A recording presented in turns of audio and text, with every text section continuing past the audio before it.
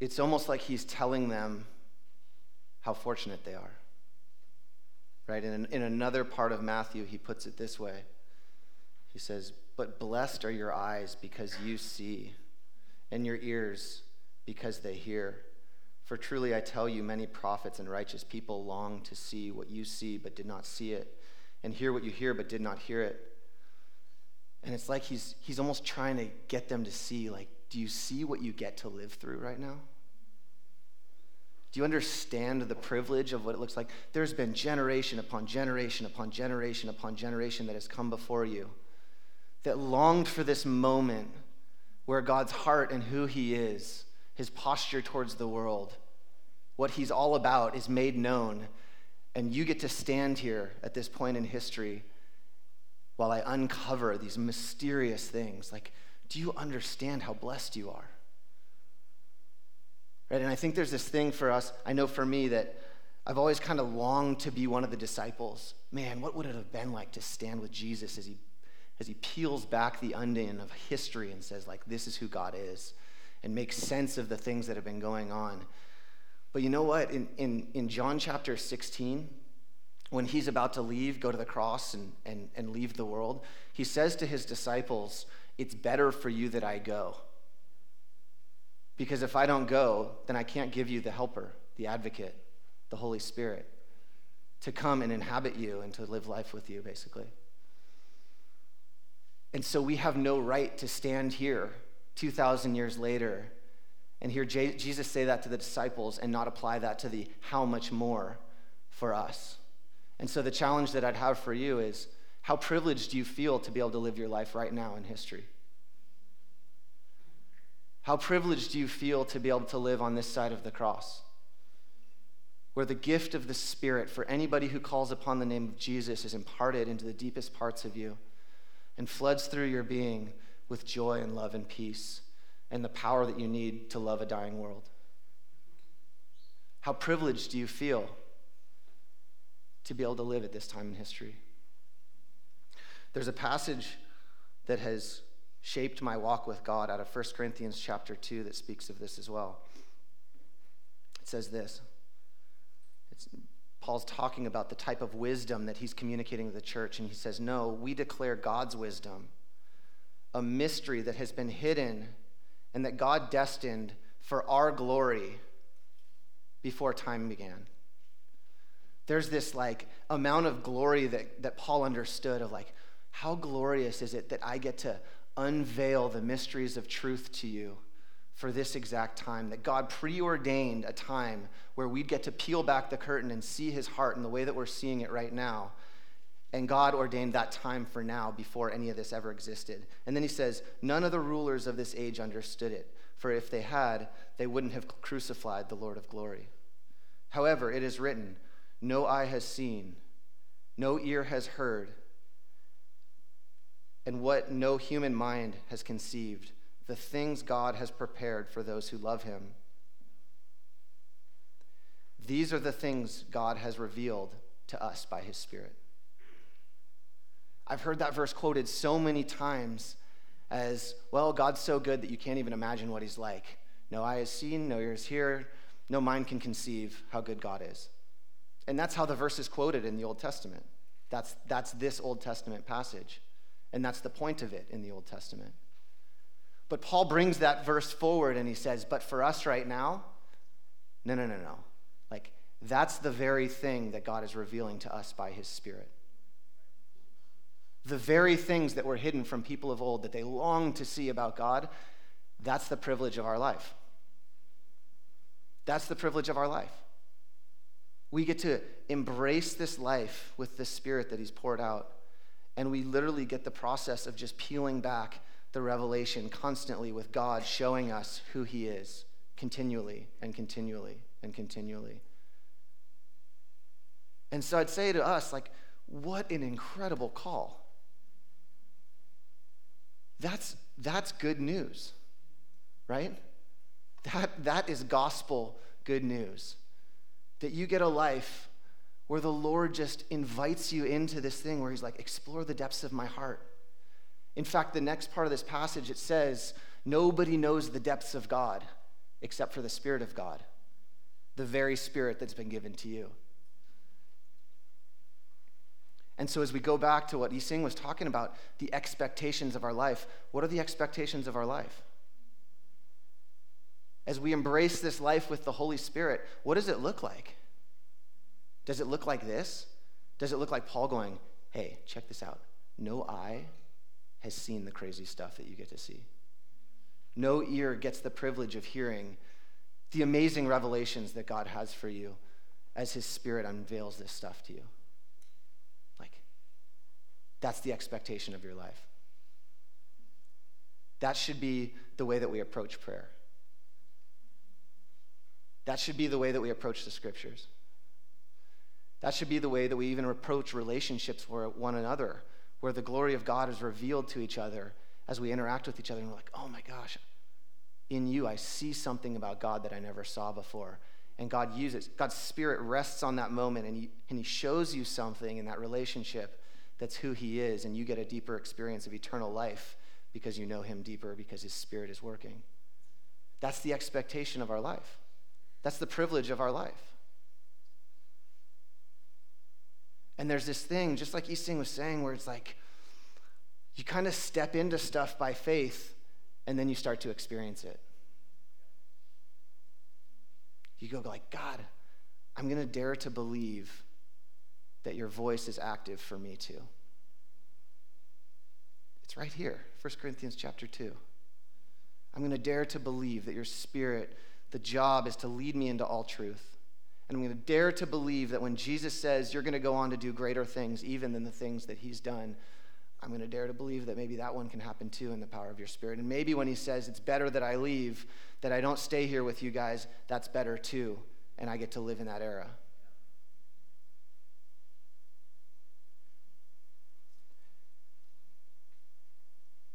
Let's read the passage, and then there's a couple other places that I want to go with it. So it's Matthew chapter 13, verse 24. It's up here if you'd like it. Jesus comes to them. He's speaking in parables. And he says, the kingdom of heaven is like a man who sowed good seed in his field. But while everyone was sleeping, his enemy came and sowed weeds among the wheat and went away. And when the wheat sprouted and formed heads, the weeds also appeared.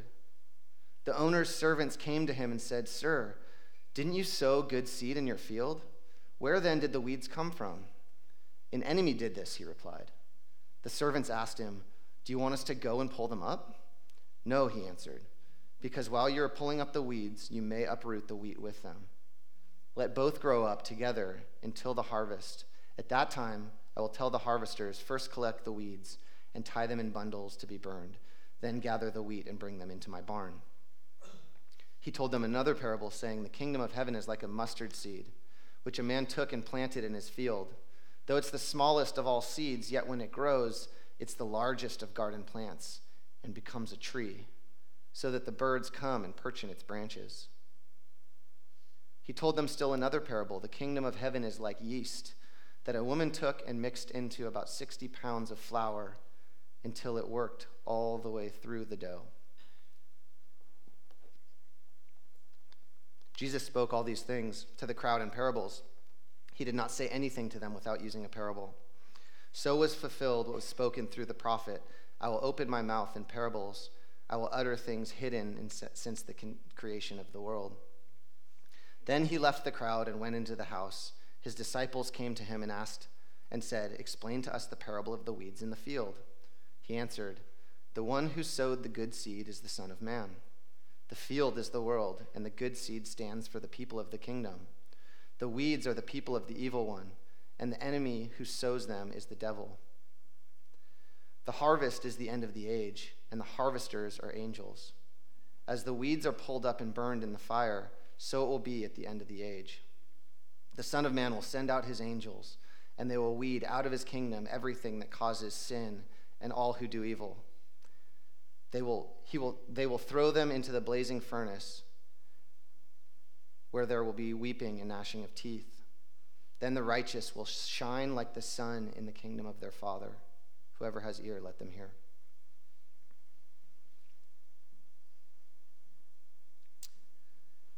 One of the things that strikes me about this as we break the passage down, we talk about what it means, is kind of in line with what I was just talking about in terms of the privilege of the time that we get to live in.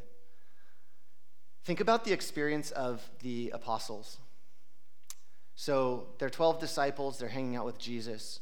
He dies, he ascends. He dies, he rises again. Let's not forget that part. Then he ascends. And they're left to kind of figure things out. And they don't know what to do. He tells them to kind of go hang out in Jerusalem until the Holy Spirit comes. And it's kind of one of those vague promises, kind of like Abraham, like go out to a land that you know not of, just like kind of start cruising in that direction. Don't worry, you'll figure it out. So he kind of gives one of those to the apostles, the disciples, and he says, okay, go hang out in Jerusalem until the Spirit comes. And they're like, okay, so they're hanging around, they're playing, I don't know what they're doing in the upper room for 40 days. For 40 days, they're just hanging out. But these are a bunch of fishermen. These are a bunch of uneducated people that have been hanging out with Jesus for 3 years. And other than their 3 years with Jesus, they're thoroughly unqualified for anything except for fishing, kind of. It's like these are not the 12 that you would then start your movement with.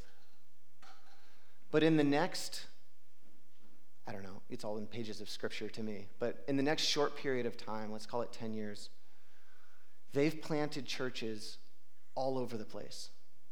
In a single day, 3,000 people come to be disciples of Jesus through a message. From that time, this small community, these 12 become this small community that then explodes all over the Middle Eastern region. From there, we get the books of the Bible. We get Paul, we get Peter, we get James, we get John, we get different people writing the New Testament. And the testimony of faith and the testimony of experience starts to float down through the ages. And the next thing you know, the world's most famous book is the Bible. The world's largest religion is Christianity. There's more followers of Jesus on the earth than any other religion. This thing has exploded and continues incredibly strong 2,000 years later. And you think about like the 12 that started it, it's like, talk about the unlikely group, right?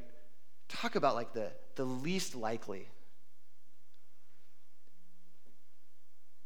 Is that not exactly what this parable is when it says the kingdom of heaven is like yeast that a woman took and mixed into about 60 pounds of flour, and it worked all the way through the dough? The kingdom of heaven is like a mustard seed who a man took and planted in his field. Though it's the smallest of all seeds, when it grows, it's the largest of garden plants and becomes a tree so that birds can branch in it. It's like God is an expert at taking the small, unlikely thing that doesn't look like it has any power or anything special about it in any regard.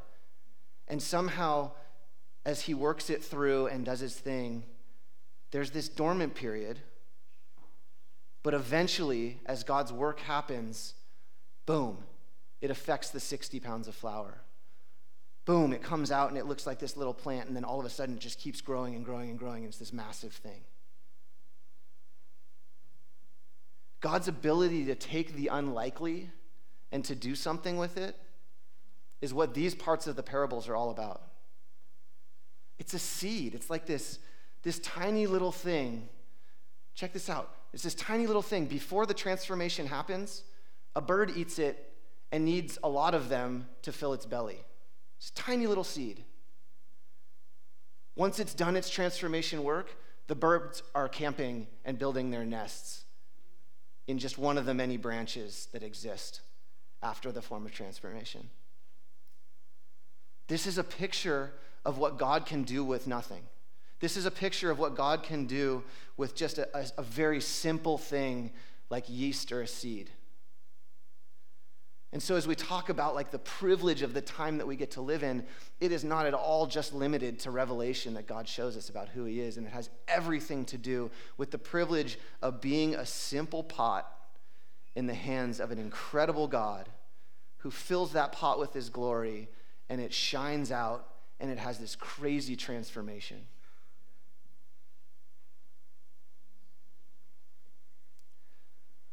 But as we talk about how expectations can limit what actually happens in our life, I want to challenge you here. your expectations can limit what actually happens in your life here. I'll just say, I think we need to dramatically upgrade our expectations for what God can do with a simple little seed or a simple little bundle of leaven that's sitting in one of these pews or standing up here with a microphone strapped to his head.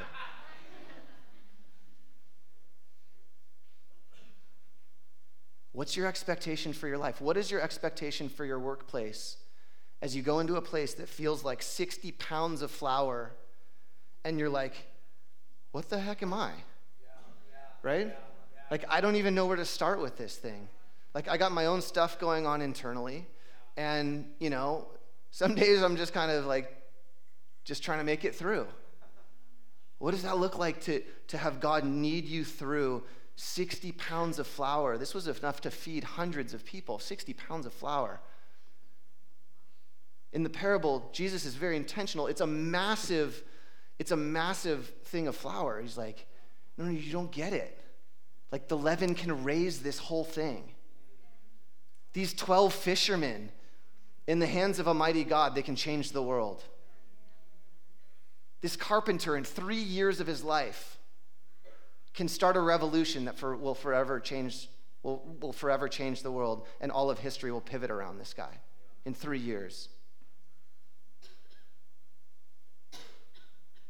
And so for our expectations, what does that look like for you in the context that you're in? What does it look like for you to upgrade your expectations of what God can do? Because check it out, you're just like everybody else sitting in here. You know your stuff, you know your weaknesses, you know all the reasons why you're the unlikely one. Can we just establish that and yes. That's the very thing that qualifies us. He gives grace to the humble and he resists the proud. If you didn't see that stuff, you would be the most unqualified person. You wouldn't accomplish anything. Because God, your whole life, God would be resisting you. But it's because you have sight to what's going on in you, and because you have the humility to go God, I don't know. What does it look like for me to do this marketplace thing really well? What does it look like for me to go to class and to change a campus? There's 35,000 people here with a lot of professors that don't believe anything that you say, right? 60 pounds of flour. Amen. He's getting it over here. But this thing about expectations is real. This thing about expectations is big. What do you expect when you go to the quiet place? Big deal. What do you expect when you go to work? Big deal.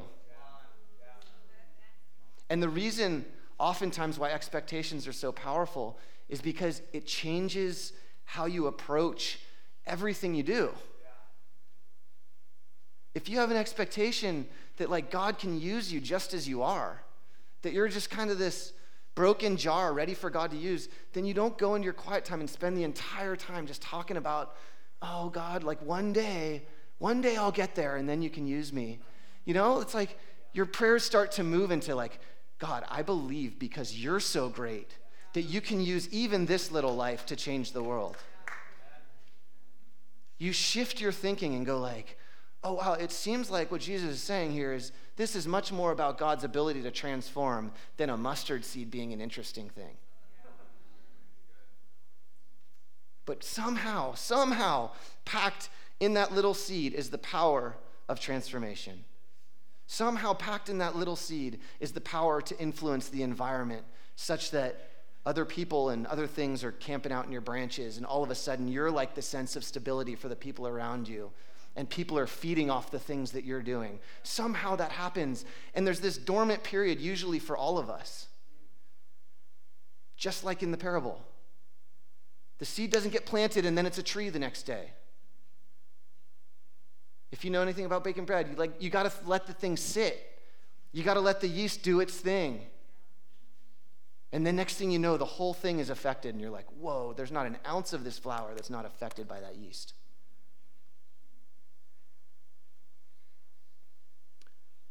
So I think these parables are challenging the way we need to think about stuff. And then if we jump back up to the parable of the wheat and the weeds, there's a really interesting thing that's going on here. And I think that there's, so Mark 13 is this series of parables, and Jesus keeps saying, let's talk about the kingdom. Let me unveil to you what the kingdom of heaven looks like, right? We'll get there in a second in terms of like what is the kingdom of heaven, like what is he talking about there? But what we see in the first one is this passage about seed being sown into the human heart. We see Jesus speaking out to the crowds and the seeds landing, and some of it's bearing fruit and some of it starts to bear fruit and then it gets choked out, et cetera, et cetera. Then we get to this wheat and weeds passage, and we're going to talk about what it means in a second. But then he seems to jump right back to a life of fruitfulness. He starts to jump back into things like, okay, let's go back. Remember that seed I was talking about in your heart that bears 100-fold fruit? Let's talk about that in terms of things of the world, right? So it's like you have the personal version, and then you have the what does it look like to influence the world version. And camped right in the middle of those two is the parable of the wheat and the weeds. And I want to talk about that for a second, because what this parable is all about is why on earth is there evil in God's kingdom? Why on earth, and you can tell that the workers in the story, they see weeds and they're like, wait a second, this doesn't fit with who I know who you are as a sower, right? Like, I know the kind of seed and I know the quality that you have and you're, like who you are. Like, what is going on? Why is there weeds?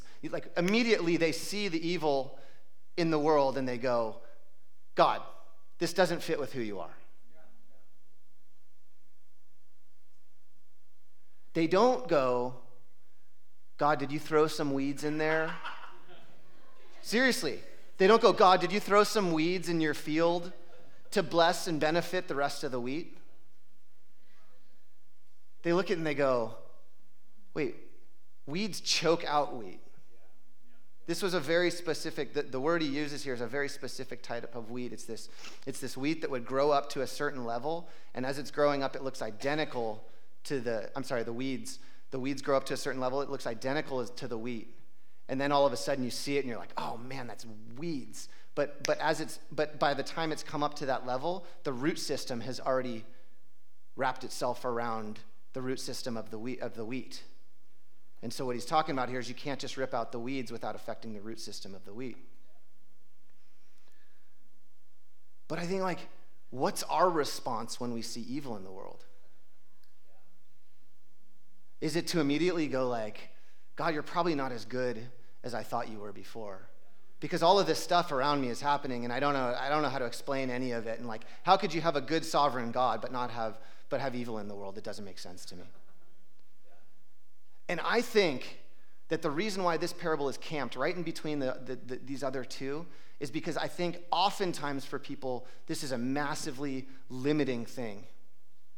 This is one of those things that can take somebody's faith out. In fact, when I used to do campus ministry, I'd talk to people all the time on campus, and one of the key things that they'd always say almost every time is, well, I can't get over this thing because check out all of this stuff that's going on in the world, and you say that God is in control. Like, I don't know how to reconcile those two things. And so maybe not. But maybe this parable is camped right in there because there's something that's kind of like a beware thing. Beware. Like we're talking about my kingdom here. And the idea of the kingdom is the king's dominion. Kingdom, king's dominion. It's where he's in control. Where's the kingdom? It's where he's the king. Just like in a normal earthly kingdom. Where's the kingdom? Where are the parameters of the kingdom? Well, it's anywhere where the bounds of the king and his rule have full effect. And so he's like, hey, check it out. My kingdom's kind of like this. I have this huge plot of land. It's mine. I sow only good things into this thing. And then the enemy comes and sows this wickedness in the world. And his servants have the right response. They're like, should we get rid of it? Right? It's the right response. It's like, this is intolerable for your field. Should we go out and get rid of it? And he's like, no. I have a higher reason for this. I have a higher purpose. I have a thing that's going on that you may not fully understand. And you kind of just need to be okay with it for now and just trust my goodness through it.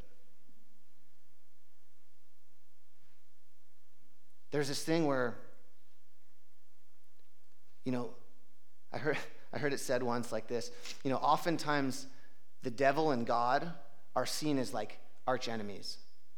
Like they're going after each other or something like this. And it's like when you stop and you say it like that, you're like, that's so stupid. Right? Even in the parable it says there's an end of the age where Jesus goes, lifts up a scepter, right? Whatever he's going to do. Lifts up a scepter and the angels are like, finally, it's go time. Right? Right? Like, it's done. It's done. This isn't like, oh, it's a mighty battle and, like, whatever, No. When the scepter goes up, it's done. And that's part of the story here. It's like, hey, once it's harvest time, once it's done, it's done. There's no, like, massive fight between God and the devil. Are you kidding me? God just, like, looks in his direction and it's like, melts, right? The battle is between humanity and the devil. The battle that we're in is humanity and the devil. It's, do we believe God over the other stuff? All of these lies that are sown into the world by the adversary. He is the great liar. He's just sowing stuff in. And so there's the fruit of his lies that exist, and then there's the fruit of God's truth that exists. And we're like, okay, which one do I believe? How do I act in the world? Which one do I look at? Which one am I impressed with? Yeah. Right. And I believe it sits camped right in the middle of these two parables because I think even in its smaller forms, it has the ability to maybe not destroy your faith, but erode it such that you're kind of like, well, maybe I just diminish my expectations of who God is. Maybe it's enough to believe, like that if I pray, like this thing probably won't happen because I don't want to get my expectations up too high because then I'll be disappointed and then I'll be scared of that.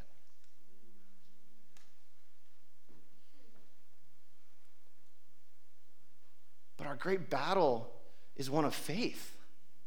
We're called believers. It's one where you see the stuff going on in the world and you're like, yeah, I see all that stuff too. But I choose to believe that all of that stuff exists because there's an enemy that's despicable that would be thrown in the pit of fire at the end of the age, and it's just a matter of time. And the spirit that lives in me is greater than the one that lives in this world and does all this stuff. So I think more than anything, these three parables come down to our expectations, and our expectations have everything to do with our faith, and our faith has everything to do with the way we operate in the world. From the smallest little thing like a quiet time to how you march into your office and you're like, is the light in me or is the light not in me? Light shines the brightest in the darkest spots. It's cliche, but it's still awesome.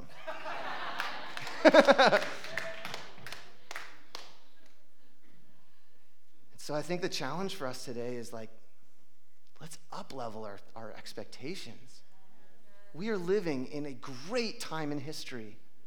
Prophets of old looked forward and saw glimpses, and they're like, oh, if I could live in that time.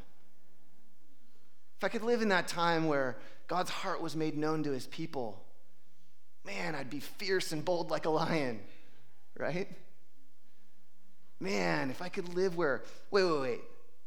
That spirit that rested on Samson that made him so strong, that spirit that rested on David to allow him to slay Goliath, that spirit that rested on Gideon to allow him to lead armies to destruction of the Lord's enemies, that spirit rests on everybody? What are you crazy? Like, can you imagine how gangbusters this time must be? Right? Can't you imagine the prophets of old being like, what? Wait, this spirit rests on everybody? This is insane. That would change the world. And that's the point. That will change the world. So I'm going to invite the worship team up. Let's stand. Let's get some prayer. Let's do the things we normally do as we respond to the Lord. But the challenge here is that we up-level our expectations. We up-level our belief in how good God is. We up-level our belief in how he can use something so seemingly nothing as a mustard seed to bear 100-fold fruit. And so as you engage with the Lord, whatever the context the Lord is speaking to you in, whether it's your personal time, whether it's your workplace, whether it's your classroom, whether it's your family, whatever it is, what does it look like to trust that the Lord, when the Lord needs you into the pounds of flour, that it actually, with time and with trust and with honor of the work that God is doing, it actually has an effect to change the world? Let's pray.